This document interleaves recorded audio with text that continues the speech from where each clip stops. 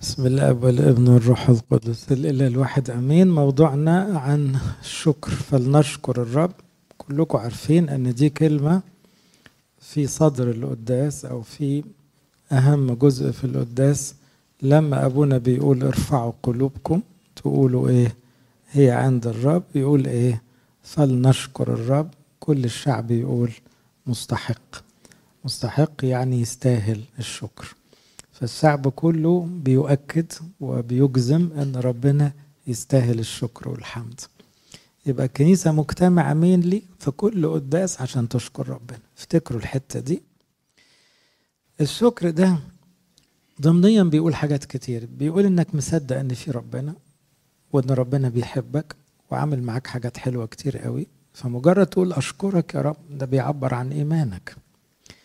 بينما اغلب الناس عايشة ما بتشكرش، يا اما لغت وجود ربنا. يعني عاوز اقول لكم انا بروح امريكا من اكتر من 30 سنة تقريبا، كل سنة عشان اهلي هناك وعشان خدمة. يعني انا عاوز اقول لكم ثانك جاد من 30 سنة غير دلوقتي في امريكا. يعني كنت ممكن تسمعها كتير، دلوقتي نادرا ما تسمعها. دي كانت كلمة زي جود مورنينج، يعني فاهمين ازاي؟ مش كلمة. انما عشان تلاقي واحد يقول ثانك جاد لما بتيجي في عبر الكلام، دي بقت نادرة جدا. لأن اللي بيؤمنوا إن في ربنا يستاهل الشكر بيقلوا. واخدين بالكم؟ ده شغل الشيطان. من هنا حبيت أبتدي معاكم بموضوع ما هي حياتكم. ده تعبير كتابي، لأنه لو أنت عرفت تجاوب على السؤال ده هيتحدد اتجاهك. هتمشي تقول ثانك جاد فلنشكر الرب، ولا مش هتطلع من قلبك ولا دماغك أبدا. وهتطلع مرة ولا مرتين، ولا هتطلع 100 و1000 مرة كل يوم. ده هيحدده انت شايف حياتك ازاي. فده تعبير فلسفي رائع جدا في الكتاب. What is your life؟ يعني هي حياتك دي ايه بالظبط؟ لانه على قد ما السؤال يبدو انه سؤال ساذج، يعني الحقيقة اجاباته كتير قوي. وفي اجابات شيطانية مالية العالم، وفي اجابات انسانية طالعين بيها ناس معتدلة، لكن في اجابات مثالية مسيحية كتابية إلهية. دي الحقيقة اللي المفروض نفهمها. ولو فهمت هي حياتي إيه، حياتي هتتظبط. لأنه أنتوا كلكم كأطباء وصيادلة عارفين أنه لما بتبقى فاهم الحاجة صح بتعيشها صح، بتعملها صح. لو فاهمها غلط يبقى من الأول القصة ماشية كلها غلط، وبالتالي ما تقعدش تقول بتكذب ولا بتشتم. الموضوع أكبر من كده. هي حياتك كلها على بعضها إيه، وبعد كده أقول لك بقى التصرفات تطلع إزاي. الآية جميلة قوي جاية في يعقوب 4. رغم أن يعقوب ده من أبسط تلاميذ المسيح. يعقوب ده اللي كان بيسموه أخو الرب، اللي كتب رسالة يعقوب، لأنه ابن خالة رب المجد يسوع، لأنه ابن مريم أخت العذراء اللي بيسموها مريم الأخرى، زوجة كلوبا أو حلفة. فده يعقوب ابن حلفة. فقال إيه؟ أنتم الذين لا تعرفون أمر الغد، لأنه ما هي حياتكم. هو بيناقش فكرة كل الناس مشغولة ومهمومة ببكرة. هو أنت شايف حياتك إزاي؟ قبل ما تقول لي بكرة هيحصل إيه، ما تقول لي هو أنت عايش النهاردة إزاي؟ هي إيه حياتك بالظبط؟ What is your life؟ إنها بخار. أحد الإجابات عن السؤال ما هي حياتك هي بخار يظهر قليلا ثم يضمحل. والحقيقة كورونا شرحت الآية دي. يعني الناس كانت بتطير كده، مش كده؟ وشفنا الموت بيقرب، وشفنا انه كل اللي متشعبطين في الحياة وفاكرينها لسه بدري، لا، هي بخار. بخار بيطير وفجأة تخلص القصة. طب وبعدين؟ دي إجابة تستحق التركيز. همشي الأول مع إجابات شيطانية. إيه إجابات شيطانية دي؟ يعني الشيطان بيقنع الناس ما هي الحياة، له إجاباته الخاصة. الإنجيل نفسه ذكر عشان نتحفظ منها.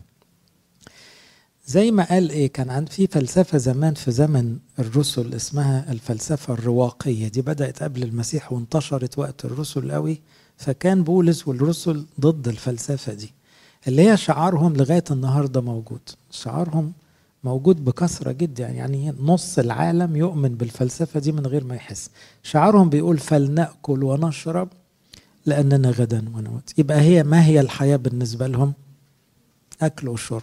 يبقى لما تلاقوا الناس بتقيس حياتها هيتعشى فين النهاردة وهيشرب ايه، هو الحقيقة عايش الفلسفة دي. في ناس كتيرة حتى من ولادنا حياته كلها مرتبطة الأسبوع ده هسهر فين وهتعشى ايه وشكل القعدة ايه وبكام. فاهمين ازاي؟ هي دي اللغة. طبعا دي إجابة عند بعض الناس إن الحياة عبارة عن أكل وشرب وملذات بس، مفيش أكتر من كده. كتير قوي عجبهم الديفينيشن دي أو الإجابة دي. قديس يهوذا ده أخو يعقوب شقيقه، يهوذا اللي كتب رسالة يهوذا من إصحاح 1، وصف بعض الناس عايشين حياتهم بفلسفة معينة، سماهم إيه؟ هؤلاء صخور. صخور يعني دول حجارة، دول مش بني آدمين. في ولائمكم المحبية، يعني في قعدة أغابي في بني آدم لا مؤاخذة طوبة كده، هو ما بيحسش، سوري يعني، هو ما بيعرفش يحب، هو شخص يتلذذ بحياته على حساب الآخرين. ففي بعض البشر كده، في ناس كده، هو شخص لا يستحق أن يتسمى بني آدم. بلا خوف راعين أنفسهم، عارفين اللي عايش لنفسه قوي ده مش بني آدم، ما هو دي حياته، هو حياته يعني أنا بس، يتحرقوا الناس كلها، الجحيم هو الآخر. كل دي شعارات شيطانية. غيوم بلا ماء، عارفين شوفوا التشبيه جميل ازاي، عارف لما تبقى غيمة منتظر تنزل مطر، سحابة غامقة يبقى هتتقل وهتنزل مطر، منظر.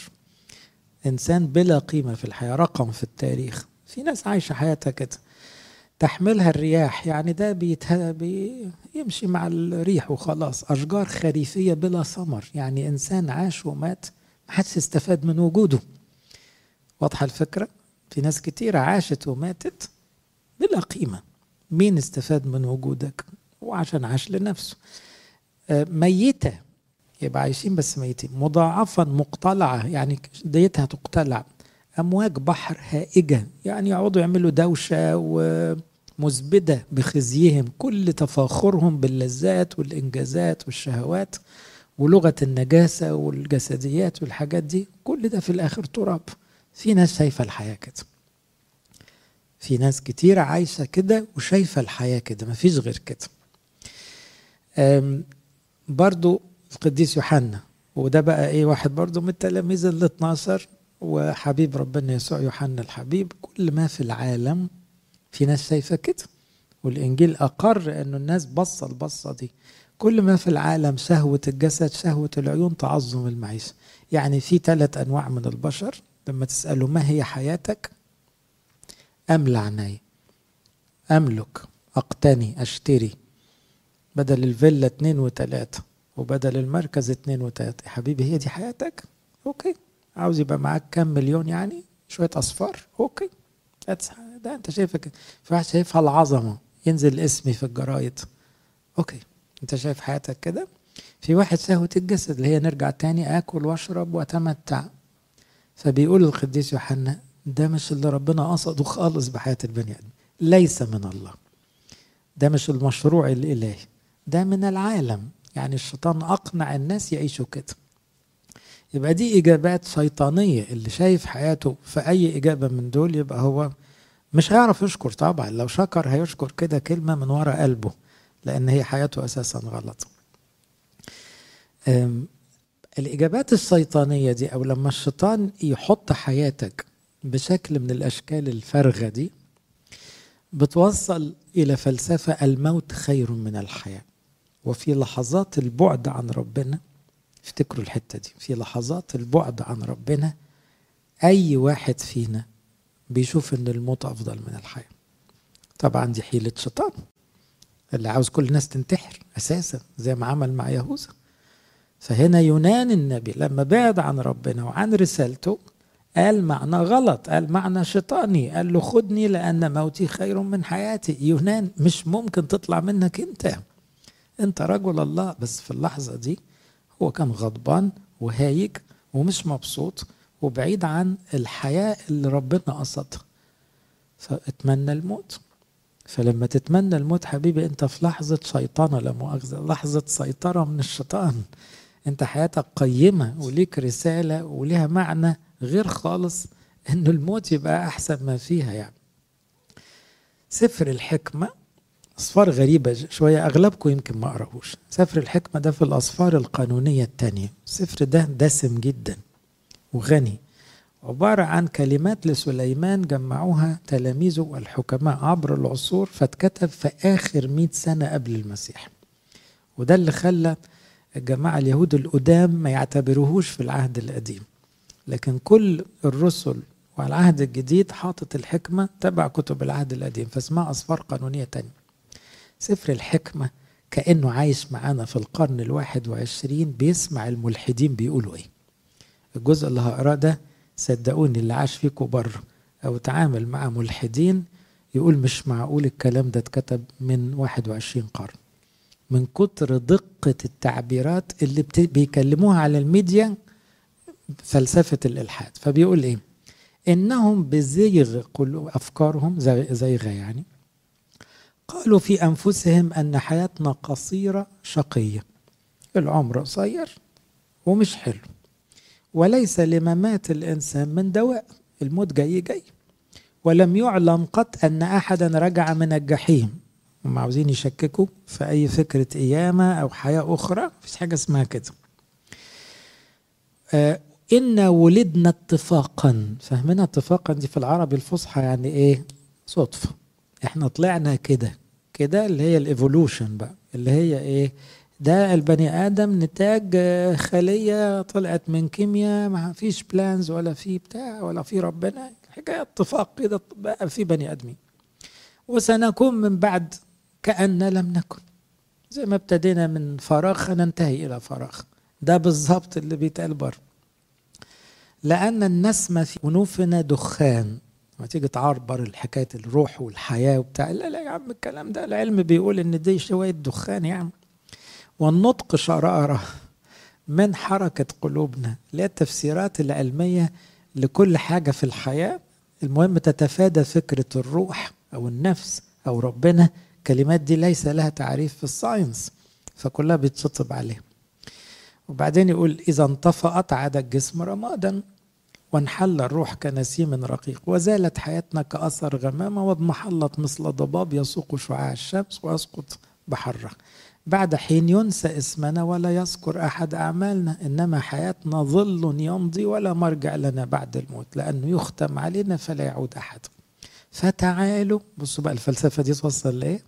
نتمتع بالطيبات الحاضرة. يعني إيه؟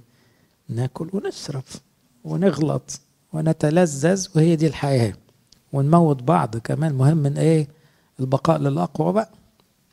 ونبتدر منافع الوجود ما دمنا في الشبيبة، ونتروى من الخمر الفاخرة، ونتضمخ بالأدهان، ولا تفوتنا ظهرة الأوان، ونتكلل بالورد قبل زبوله، ولا يكون مرج إلا تمر لنا فيه لذة، ولا يكون فينا من لا يشترك في لذاتنا، ولنترك في كل مكان آثار الفرح، فإن هذا حظنا ونصيبنا.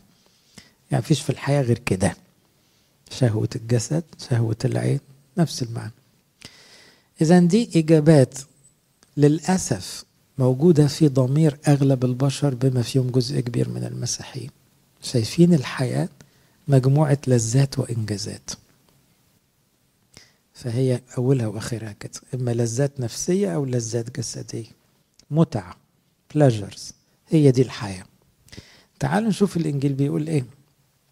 الإنجيل بيرفع مستوى الحياة إلى أكتر من مستوى. هبتدي الأول بإجابات كتابية إنسانية، اللي هي تعتبر خطوة قبل الحقيقة الكاملة، لأن لما ربنا خلق آدم وحواء ما كانش خالص يقصد كده، كان يقصد الحياة بديفينيشن أرقى من كده كتير.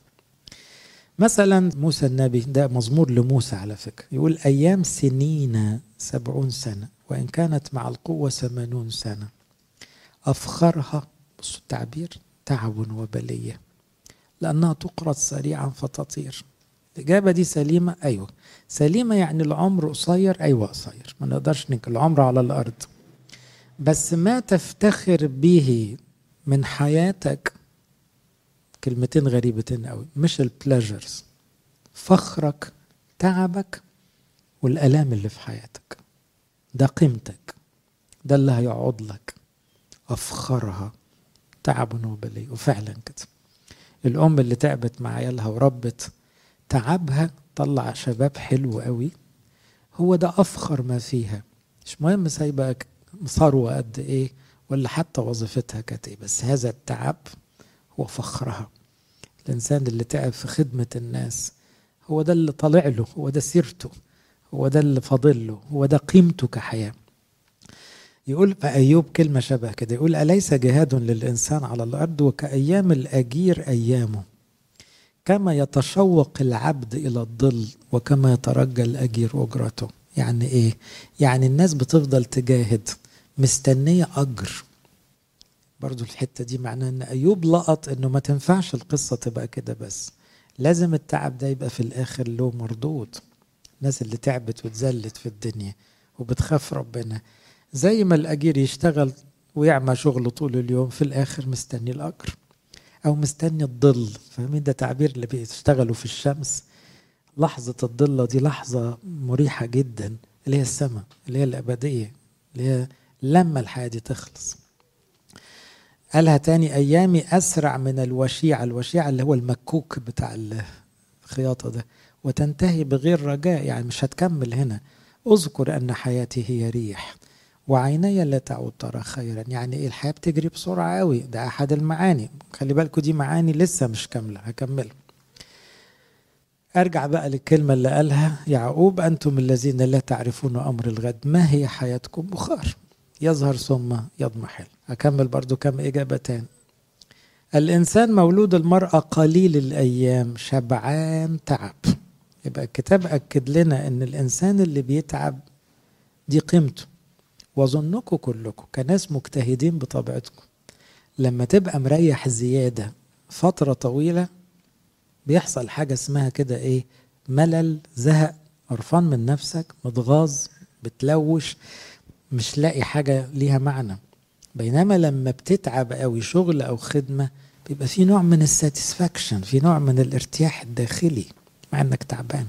شغل او خدمة يبقى واضح ان ده اللي بيحدد قيمتك بدرجة. صوت قائل نادٍ.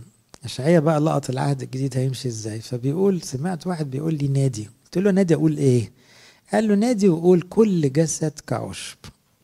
يعني اي بني ادم كده ده عبارة عن ايه؟ عشب الحقل، وكل جماله كظهر الحقل. يعني في ناس جميلة جميلة يعني ستارز، يعني نجوم، يعني مشهورين بأي درجة، دول زي العشب اللي فيه كم وردة. فأنت لما تتمشى في أي جنينة كل عشب من دول بني آدم، وكل وردة بني آدم مشهور أو معروف أو غني أو بنت جميلة أوي أو ماشي. وبعدين النتيجة إيه؟ يبس العشب ذبول الزهر. يعني محصلة بعضها، العشب ده هيبس وظهر ده هيدبل. نفخة الرب هبت عليه، حقا الشعب عشب. يبس العشب ذبل الظهر، أما كلمة إلهنا فتثبت. يبقى في حاجة تاني ما بتخلص. يبقى العمر والجمال والفلوس فعلا باطل، مش ده القيمة. إنما اللي ارتبط بربنا بالمسيح كلمة إلهنا ده اللي بيثبت، ده اللي بيلاقي معنى للحياة. نشوفه دلوقتي. الكلام ده نقله بطرس بالحرف من أشعياء وذكره في العهد الجديد. قال كل جسد كعشب، كل مجد إنسان كظهر عشب، يبس العشب وظهره سقط. أروح للجامعة. سليمان قعد يتأمل في الحياة، ده أبو الحكمة كلهم، فقال قعدت أبص على الدنيا والظلم اللي فيها، هو ذا دموع المظلومين ولا معزي لهم، من يد ظالميهم قهر، فغبطت الأموات. من كتر ما شفت غلب في الدنيا بقيت أقول يا بخت اللي ماتوا. وفي لحظة ضعف كلنا ساعات نقول إيه؟ يا بخت اللي مشوا. بس كده غبطت أنا الأموات الذين ماتوا منذ زمان أكثر من الأحياء اللي عايشين. وبعدين في لحظة الإيه؟ لما تلاقي الدنيا ملخبطة قوي، ده أنت مش بتغبط الأموات، بيقول خير من كليهما الذي لم يولد أحسن. يعني مش يا بخت اللي ماتوا، يا بخت اللي ما اتولدوش حتى ما عاشوش خالص. طبعا دي ماشية شوية بتحدف ناحية الإيه؟ الإجابات اليأسة الأولانية. بس هو ده مرتبط بأنك تبص على الظلم والشر والقهر فتحس إيه ده، الحياة مالها بايخة كده. في تثنية كان في كلمة غريبة قوي. التثنية دي كتبها موسى في آخر شهور من حياته، قال تكون حياتك معلقة قدامك. يعني إيه؟ بص على حياتك دي معلقة قدامك. خدوها الآباء ووصفوا بها الصليب، قالوا حياتنا تنبع من صليب المسيح، هي دي الحياة اللي بجد. المسيح اتعذب وتعب بس ادانا حياة أبدية. فالحياة معلقة أمامنا لأنه أراد أن يعلق عشان نقول أنت هو حياتنا. هنفهمها دلوقتي. الإجابات بقى اللي لازم ننشغل بيها، في إجابات قالها المسيح بقى كأنه بيعالج موضوع ما هي حياتكم، what is your life. فقال إجابة مثلا، قال انظروا وتحفظوا من الطمع. فاكرين قالها إمتى؟ قال واحد بيقول له قل لأخويا يقسم معايا الورث، يقاسمني الميراث. قال له مين قال إن أنا بشتغل قاضي ومقسم؟ روح يا ابني حسب من الطمع، لأنه متى كان لأحد كثير، يعني عندك كتير عندك قليل، ده ملوش علاقة بحياته. ليست حياته من أمواله. يعني إيه؟ money level ملوش أي علاقة بالvalue of life. في ناس عاشت حياتها دسمة ما كانش معاهم فلوس. في ناس أغنياء كتير قوي، أرقام في التاريخ، والناس كانت مستنياهم يموتوا عشان ياخدوا اللي وراهم. فإذا ده مبدأ مهم حطه المسيح. الحياة ملهاش أي علاقة ببتاكل ديك رومي ولا بتاكل مش، ملهاش علاقة بلابس براند مش عارف ب1000 جنيه ولا 10,000 جنيه، ولا لابس حاجة ب5 جنيه. ملهاش علاقة. الحياة كحياة حاجة تانية. فيبقى المسيح ابتدى يرد اهو، حياتنا ملهاش علاقة بلابس ايه وبتاكل ايه ومعاك كام. دي اجابات سخيفة كلها ملهاش علاقة بالحياة. أكدها رب المجد في الموعظة على الجبل لما قال إيه؟ أقول لكم لا تهتموا لحياتكم بما تأكلون وبما تشربون، ولا لأجسادكم بما تلبسون. أليست الحياة أفضل من الطعام؟ يبقى حرام عليكم لما نقيس حياتنا بنوع الأكل أو نوع اللبس. احنا دخلنا في حتة غلط خالص، ودي تخلينا ما نشكرش. لكن اللي فاهم ان حياته هي حاجة دسمة، حاجة قيمة، مرتبطة بربنا، مرتبطة بقيمة في خدمة الناس، مرتبطة بالتعب، مرتبطة بفاليوز، هو ده اللي فاهم يعني ايه الحياة. لكن تاكل تشرب تلبس ايه ده؟ ملهاش علاقة خالص بالحياة. الجسد كمان أفضل من اللباس. بولس قال لي الحياة هي المسيح. لما جه المسيح له المجد تجسد ادانا طعم حياة مختلف. قال عيشوا بيا، من يأكلني يحيا بيا. اترقينا وبقينا هنعيش حياة المسيح فينا. فبولس عايش كده، فبيقول لي الحياة هي المسيح. حياة المسيح أرقى مستوى للحياة، أجمل مستوى للحياة. حياة ثمينة دسمة معروضة علينا كلنا نعيش، لأن روح المسيح اتحط فينا، فتبقى عايش شبهه، عايش بروحه، وبالتالي تبقى حياتك ليها قيمة تانية خالص. المسيح كان لابس جلابية تعبانة، بياكل أي أكل، بينام أي نومة، بس دي أجمل حياة ممكن تتعاش، اللي هي بداية الحياة الأبدية. فبيقول لي الحياة هي المسيح، الموت ربح. لو عشت الحياة المسيح يبقى يوم ما تموت أكبر مكسب. ليه؟ لأنك مكمل على الحياة الأبدية. لو حياتك ما كانتش المسيح يوم ما تموت تبقى وقعتك سود، لأنك خسرت هنا وخسرت هناك. إن كانت الحياة في الجسد ثمر عملي، بصوا التعبير ده، What is your life؟ بولس ادينا الديفينيشن بتاع حياتك. ديفينيشن غريب أوي. ثمر عملي، أنا عايش عشان أعمل خير له ثمر يفيد الناس. بس عمرنا ما سمعنا بولس ده بياكل ايه وبيشرب ايه ولابس ايه. ما عندوش الكلام الفارغ ده، ما بيشغلوش. هينام فين؟ اوتيل ولا؟ لا، ده كان من اجلك نومات كل النهار. طب حياتك ايه عشان تعمل كده؟ هي لي ثمر وعملي. حياتي هي المسيح. حياتي انا بقدمها في اخر لحظة، بقول له بص يا رب، حياتي دي كلها مجموعة اعمال صالحة بقدمها لك حسب ارادتك انت. تفسير الحياة كمان في كلام المسيح يقول السارق لا يأتي إلا ليسرق ويذبح ويهلك. ده الشيطان اللي عمال ينشر أفكاره في العالم عشان الناس كلها تعيش زي الحيوانات، تأكل وتشرب وتموت. دي الفكرة السائدة عند البشر دلوقتي. أما أنا فقد أتيت لتكون لهم حياة. أحد معانيها برجع تاني what is your life، معنى الحياة جه المسيح يحطه لنا قدام عينينا. الحياة هي الأبدية، احنا نعيش للأبد فرحانين لما نعيش اليومين دول صح. ويكون لهم أفضل، يعني تبقى الحياة better life، تبقى حياة abundant، تعبير اليوناني هنا دسمة، تبقى حياتك مليانة. في ناس حياتها فارغة فاضية، اللي عايشين قدام الفيسبوك دول حياتهم فاضية. الناس اللي مشغولة قوي باللبس والأكل فاضية. لكن في ناس حياتها، بص مثلا واحد زي حبيب جرجس النهاردة بعد 100 سنة عاملينه قديس، حياته مليانة، حتى بعد ما مشي ما حدش يقدر ينساه، لأنه أفضل، حياة أفضل دسمة. أنت بقى شايف حياتك إزاي؟ لو كنت شايف إن حياتك شوية بلاجرز مش هتعرف تستفيد من المؤتمر ولا من الكلام كله. ليه؟ لأنه فلنشكر الرب ماشية مع خطة ربنا لحياتك، مفهوم ربنا لحياتك. إذا كنت شايف إن حياتك مرتبطة بثمر، بقيمة، بتعب، بشغل ربنا، بخطة ربنا، أنت هتشكر في كل لحظة. إذا كنت خدت عن الشيطان والدنيا إن الحياة هي مجموعة لذات، أنت مش هتفضل متذمر، مش راضي، ولو كلت مستني الأكل اللي بعدها، فبقيت مستعبد وبقيت عايش عيشة ملهاش أي معنى. أنت شايف حياتك سبق. في ناس شايفة الحياة كده عبارة عن تسابق، ماراثون، ألحق. تلحق إيه؟ ما أنت هتموت، أنت ناسي تلحق إيه بالظبط؟ تلحق تحضر للسماء يبقى معاك حق، لكن تسبق فلان. مرة واحد قال لي كده في اعتراف، قال لي أنا عشت أكتر من 10 سنين كل اللي شاغلني أسبق فلان في الكارير، في البيزنس. بنام واصحى على الفكرة دي، عاوز أسبقه. بعدين فجأة فلان، احنا مفيش علاقة بينا بس أنا متغاظ عاوز أحصله، فلان لقيت اسمه مات في النعي. اكتشفت ان انا عشت 10 سنين ما عشتش، قصة وهمية. انا بسابق ايه؟ بسابق واحد ميت. انا ليه عملت في نفسي كده؟ ده كان اعتراف. يعني انا بجري ليه؟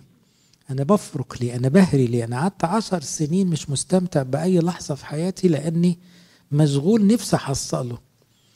فطلعت ان انا مغفل جدا، لا حسيت بمراتي ولا عيالي ولا القرش ولا اللقمة ولا الكنيسة ولا اي حاجة، لاني بجري بسابق.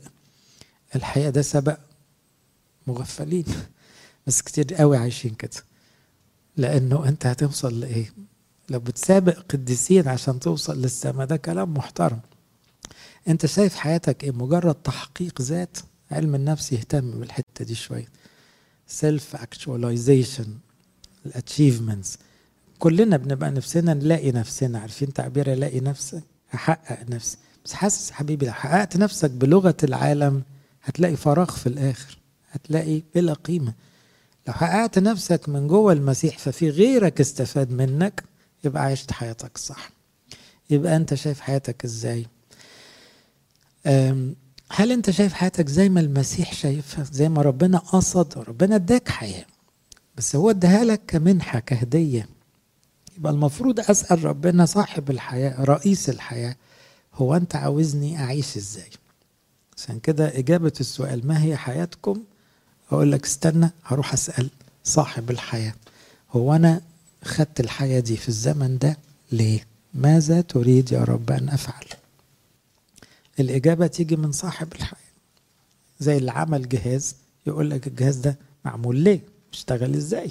طب أنا ربنا عملني البروجكت الإلهي بتاعه البني آدم، أرجع أقول له هو أنا موجود ليه هنا؟ هل أنت شايف حياتك زي ما ربنا شايفها، إنها الصفحة الأولى في كتاب ما بيخلص اسمها الحياة الأبدية؟ ولا أنت شايف حياتك بلغة العالم هي أول وآخر صفحة في الكتاب؟ تفرق جدا الحتة دي. لو أنتوا شايفين إن حياتكم زي ما المسيح قصدها، كم سنة دول مقدمة بحر ما بيخلص اسمه الأبدية، يبقوا شايفين الحياة صح. لكن لو أنت اتضحك عليك وافتكرت زي العالم كله، الشيطان أقنعهم إن الحياة دي هي أول لحظة ما تتولد وآخر لحظة لما بتموت، بس دي أكبر كذبة ماشية في العالم. لا مفيش، بس ازاي؟ امال القيامة بتقول ايه؟ امال الانجيل بيقول ايه؟ لا خالص، الحياة لسه هتمشي وتكمل بعد كده. المسيح شايف ان الحياة هي عبارة عن قصة حب، لاف ستوري بينك وبين ربنا وبين البشر، وقصدها كده to enjoy life in love. هي ده القصد الإلهي. ربنا رومانسي، ربنا هو إله الحب، فالحياة كما قصدها الله هي قصة حب. عشان كده انتوا بتلاحظوا لما بتبقى في علاقة حب حقيقي مع حد، اللحظة دي انت بتحس انك عايش. لحظة وانت بتحب ولادك دي لحظة صادقة. لحظة وانت بتخدم ناس فقراء دي لحظة صدق، انت في اللحظة دي عايش. لحظة وانت بتعمل فلوس انت ميت، وانت بتجري ورا الشهرة انت ميت، وانت بتنافس وبتتخانق، كل ده ملوش علاقة بالحياة خالص. لو شفت حياتك صح هتعرف تشوف حياة الناس صح. انت شايف الناس ايه؟ اغلب الملحدين بيقول لك الناس دول، بداية من واحد قديم قال الجحيم هو الآخر، الناس دول يا ريت يتشطب عليهم عشان أعرف أعيش. لكن في لغة المسيح لو أنت شفت حياتك نعمة من ربنا، هدية من ربنا، امتداد للمسيح له المجد، فليك رسالة وبداية الحياة الأبدية، هتبص على الناس أي إنسان أغلى كتير من أي فلوس في الدنيا. للأسف الشعوب النهاردة بتقيم المواطن بتاعها بالدولار. البني آدم بيتوزن بالفلوس. الشيطان حول الدنيا إلى أرقام، إلى فلوس. في لغة المسيح المواطن البني آدم أيا كان جنسه يساوي دم المسيح، يساوي التجسد، يساوي مشغولية ربنا بيه. انتوا في البزنس بتاعكم ساعات بتنسوا الحتة دي وتتعاملوا مع الناس يعني بقيمتهم المادية. خطر جدا الغلطة دي، يبقى انت مش فاهم حياتك ولا حياة اللي قصادك. اللي حواليك دول هم دول اللي هيدخلوك السما. لو حبيتهم خدمتهم دول طريقك للسما، دول ثروتك الحقيقية. البشر اللي استفادوا من وجودك، فدي فرصتك تعيش صح. لو شفت حياتك صح هتشوف حياة اللي حواليك من واقع المسؤولية. انت معاك كنز اسمه المسيح، ممكن تديه للناس، ممكن توزعه على الناس، ممكن توصله. معاك أمانة غالية قوي، معرفة الله، روح وصلها. قديس بولس قال تعريف جميل قوي من هو جوه السجن، بيقول يا إخواتي الأحباء والمشتاق إليهم يا سروري وإكليلي. إيه الكلمات الحلوة دي؟ باصص للناس بصة غريبة قوي، بيحبهم قوي، وحشينه بجد، هو بالنسبة له موضوع فرحه. طب دول ناس مش من العيلة يعني ولا الأصحاب، بس هم دول اللي يفرحوني. كل واحد فيكم لما بيخدم خدمته بتفرح، وهو ده إكليله في الآخر، هو ده راس ماله الحقيقي.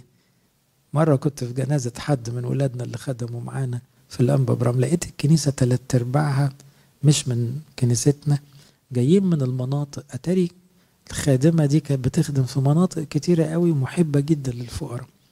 كنيسة اتملت على آخرها من ناس طيبين بسطة بيبكوا بحرقة. فكنت بقول لها يا بختك يا ماري، بجد طلعتي نصح. كل دول في رصيدك، كل دول بيعيطوا عليكي، انت عشتي صح، انت فهمتي الحكاية صح. ياما ناس جنازتهم يعني ايه؟ مجاملة، مرحوم يعني خلص. ايوه بس مش مفيش بقى الصدق والحب بتاع حد خدم بجد. إكليلي يا سروري وإكليلي. إذن الحياة الأفضل احنا بنعملها لو فهمنا حياتنا صح، لتكون لهم حياة وليكن لهم أفضل. تعالوا نطلع درجة بالإجابة السؤال ده، ما هي حياتكم؟ ما ينفعش تبقى الإجابات بتاعت الدنيا أكل وشرب ولذات، ما تنفعش تبقى شهوة عين وشهوة جسد تعظم معي، لا. حياتي هي ثمر عملي، حياتي هي المسيح فيا، عاوزني أعمل إيه؟ ساعتها تقدر تقول مع المسيح الذين أعطيتني لم أهلك منهم أحد. كل شخص حطيته في حياتي يا رب وصلته لك، وأنا أعطيها حياة أبدية. يبقى أنت لما بتدي المسيح للناس بالحب بالخير بالخدمة، أنت كده بتتأكد أن ليك حياة أبدية. الآن نعيش إن ثبتتم أنتم في الرب. احذر أن تفقد حياتك وانت لسه عايش. ناس كتيرة قوي ماتوا قبل ما يموتوا. فاهمين الفلسفة دي؟ في ناس كتيرة قوي ماتت قبل ما تموت. عشان كده المسيح مرة قال جملة فلسفية: دع الموتى يدفنون موتاهم. يا رب ده كلام، في ميت هيقوم يدفن أخوه؟ لا، ما هم في ميتين كتير في الدنيا هيدفنوا الميتين، يعني مشغولين ايه؟ بعمليات ملهاش علاقة بالرسالة. فخليك انت في إحياء الموت، خليك في انك تبقى عايش الحياة زي ما قصدها ربنا. ما تعيش وانت بيتقال عليك عايش لكن عند الملائكة محطوط في كتاب الموتى. إذن أي إغراق في الشهوات والماديات، أي إغراق في الذات الكبرياء والنفس، أي إغراق شديد في الشر، كل ده بيبعدك عن فقدان الهدف. اعلم هذا أنه في الأيام الأخيرة ستأتي أزمنة صعبة. ده بولس كان بيتنبأ عن القرن 21. الناس يكونون محبين لأنفسهم، محبين للمال، متعظمين، مستكبرين، مجدفين، غير طائعين لوالديهم، غير شاكرين، دي علامة من علامات البعد عن ربنا، دانسين، بلا حنو، بلا رضا، ثالبين يعني نمامين، كلام فارغ كتير، عديم النزاهة، شارسين، غير محبين للصلاح، خائنين، مقتحمين، متصلفين، محبين للذات pleasures دون محبة الله. ده وصف للعالم اللي حوالينا. أغلب البشر النص ده ينطبق عليهم. دي الأيام الأخيرة، الأزمنة الصعبة. وعشان كده الناصح اللي ما يمشيش في الحاجات دي، اللي يطلع نفسه بره الدايرة دي، اللي ما يتعديش بالمصيبة دي أكبر وأخطر من كورونا بكتير. لأنه حتى اللي ليهم صورة التقوى، يعني حتى بعض رواد الكنائس تبع الليستة دي، لأنهم منكرون قوة، ما عندهمش حب حقيقي للناس، ما عندهمش صدق في العلاقة، عايشين برضو بمنهجية ايه؟ ناكل ونشرب ونعيش يومنا، لإلهنا كل مجد وكرم.